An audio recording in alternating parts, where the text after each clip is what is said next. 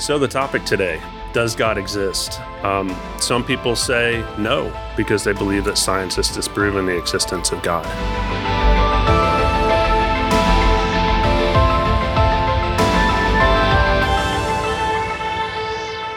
So I'm Aaron Hughes, and I'm here today with my good friend and colleague, Dr. Rob Carter. I feel privileged to have a friend like Rob because not only is he a marine biologist, but he's an apologist and he's really biblically grounded. So I'm going to fire some questions at you today. All right, bring it on. I'm ready for it. All right. So we're called as Christians to share our faith. Yes. So we go out into the public realm and we share our faith in Jesus with the people around us. But sometimes we get some pushback. Okay. Yes. So sometimes we're going to have people that even might be a little angry when they hear the name Jesus. And they might ask you a question like, if God exists, what evidence can you show me that proves that?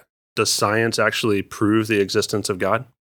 There are so many different directions you can go with that question. It's actually hard to know where to start. Mm. You can go philosophy. Say, what do you mean proof?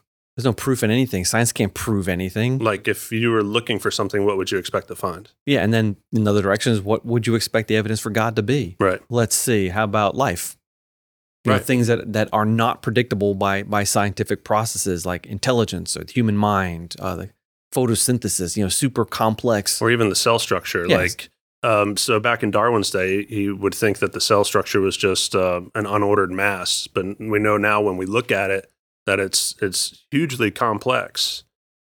Back in Charles Darwin's day, in the middle 1800s, people thought the cell was a bag of salt. Right. They called it protoplasm, which even has an evolutionary connotation there. Today we call it cytoplasm, a little different. But if it's just salt, you can imagine it can change. It can become a square, it can turn purple, grow a spike, whatever. But as we drill down into the inner workings of the cell, it is nothing but shocking how complex a cell is. So would that be a scientific evidence for the existence of God, or how could that be an evidence? If life were really simple, evolution might be possible. The more complex life is, the harder it is for evolution to explain it. Right.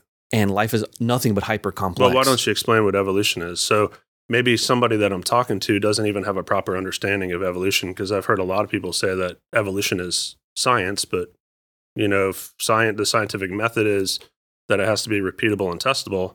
Yeah, and you got to be able to see it. Right. So Yeah. how does that come into play, like in a discussion with somebody? Well, again, philosophy. People throw out all this stuff at you without realizing that behind all the words, there's a whole lot of background. So what direction you want the conversation to go? Evolution is a philosophy of history. So it's not really It's not hard science. Yeah, it's not empirical. It's not hard science. It's not something we can see today. It's an idea, a concept. Hmm. But when we test it, it fails consistently again and again. We call those evolution's Achilles heels okay. in that book and DVD that we produced several years ago. So real science can show that there is a designer or a creator through the complexity of the cell. Yeah, you can't use the word prove, which a lot of people do, and you just didn't use it, which is great. Science can support the idea, it can back up the idea, it can point you in a direction, and all the arrows are pointing toward creation and toward a creator and away from Darwin's ideas, which were 200 years old. They Sure. haven't held up to modern technology. All right. So I understand what you're saying, Rob, but I wasn't always a Christian, wasn't always a creationist. So from an evolutionary standpoint, I'd be like, there's tons of evidence for evolution. How about the similarity between ape and human DNA? How about the fossil record? How about transitional fossils? And even looking at the cell, I would say from an evolutionary standpoint that could be explained by evolution as well. When I was younger, I was also an evolutionist. I was also persuaded by what I thought the evidence was. But as I grew and explored for myself, I saw that what I thought was evidence really wasn't very sound, wasn't very strong. Mm. So you just brought up a whole lot of things at once. Fossil records, similarity to humans and chimpanzees, cellular stuff. I mean, which one you want to go to first is a question. A lot of times we're in a conversation with people, they just throw a million things at you. Yeah. And, whoa, hold it, stop. Which one do you want to talk to is a great thing to ask somebody. So it goes back to if you really did want to investigate if God existed, so if you truly are asking this question, Yeah. What would be the evidence that you would accept? Excellent. Maybe. Excellent way to go. Yep. And they'll say, explain the fossil record to me. Right. It looks like evolution. You had simple things early, and then you evolve into other things. You have dinosaurs, and then you have mammals, and then finally you have monkeys, and then people. Right. But that's not the way it works. There are, throughout the entire fossil record, what we call living fossils. Things that appear really early, if you would, in the evolutionary model, and yet they're exactly the same today, with no Right. evidence of evolution. That is across the entire tree of life. In case after case after case, something appears and it's exactly the same today. Where's the evolution? So there? no change over time. No change over time. Yeah. And when people talk about the missing link, they usually are thinking man and monkeys. But there are missing links between almost every branch of life on the whole tree of life. Right. And they're just, the transitional fossils aren't there. There's always some examples. You know, the evolutionists have always and consistently had a few examples, but their average lifespan of the examples, maybe 5 or 10 years before it's rejected. Sure. Yeah. So the ones they're talking about today, they weren't talking about 20 years ago. And Yeah, those they weren't I've talking heard about. somebody say once that whatever evidence is proposed to you for maybe transitional fossils or something of that nature, put that evidence in a box, sit on it for like 5 years, pull it back out, see if it still holds weight. I might have told you that. Yeah, you might have. So one of the things that really helped me when you asked when I asked you that question about the similarities between chimp and human DNA, if God is the designer, we talked about the cell structure. If God is the creator designer, he's going to use common traits in his design. Any designer of Right. anything humans have ever made. Right. Like, So I'm a car guy. I love cars. I was going to bring up cars, yeah. If I see a VW Bug driving down the road and I see some round taillights on it and I see a Porsche pass that VW Bug and it has the same kind of taillights, it's because the engineers, they engineer both models of car.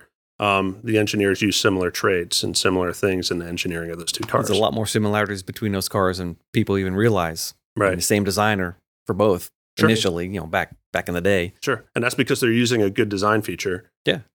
Yeah. In two different products. There's another way to spin that also.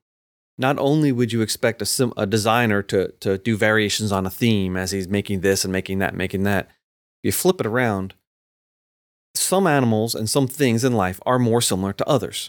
So if we looked at, what's more similar to humans, a rutabaga or a chimpanzee? The chimp. Well, chimpanzee. So why would you expect the chimpanzee to be different than us on the inside?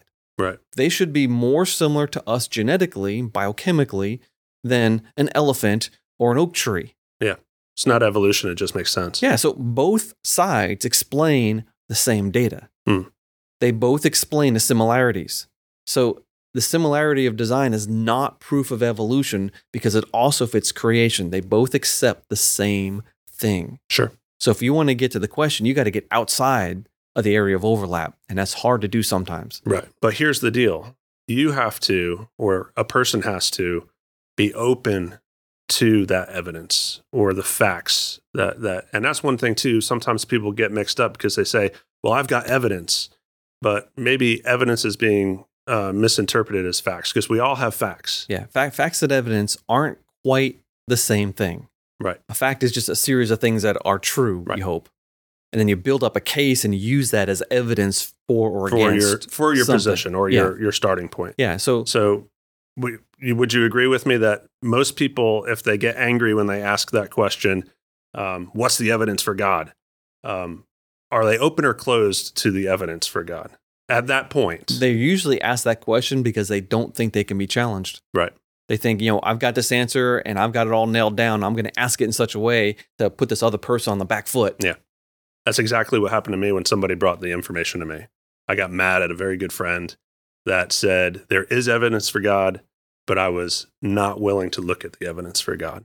So we got to be willing to look at both sides. Maybe someday you should do an episode just on your backstory. Yeah, that'd That's be cool. Fascinating, Yeah. your background and what you went through before So- Christ finally grabbed you. I wanted to share just a quick scripture when we're talking about I got one the too. designer God. So let me get my phone up here. Phones are great when they work. So Hebrews 3:4 says, every house is built by someone, but the builder of all things is God. That really helped me. Like when you look at complexity of life, there's a creator, but that creator is the God of the Bible. Yeah, that's a great facts and evidence verse also. Yep. I mean, the facts is that the house exists. Yeah. But put it all together, that is evidence for God. Yeah, because it couldn't come about by itself. Yeah, it cannot come about by itself. How about this one? In Romans 1:20, for his invisible attributes, namely his eternal power and divine nature, have been clearly perceived ever since the creation of the world in the things that have been made, so they are without excuse. Bam! In your face. That's talking about us. Yeah. I mean, the information is staring us in the face. The facts are there. The evidence is there. It's just the person who's not there yet with God, they've got to change the way they're thinking and change what their expectations are. Or at least be open-minded. Or at least be open-minded. Yeah. That's it. Let yourself be challenged on this issue, because in the end, the arrows are pointing at God. Yep. All right. Well, this was a great time. And it's exciting to know that we do have evidence. If you're interested, there's an awesome article on creation.com. It's written by Paul Price, and it's called A Detective's Approach. And I don't know if you remember the old show Columbo, but he was like this crackpot investigator. And the article kind of goes through, using Columbo's perspective, what would you expect to find on a crime scene for evidence? So what would you expect to find for evidence for God? Read it in that kind of context. That's on creation.com. So thanks for joining us.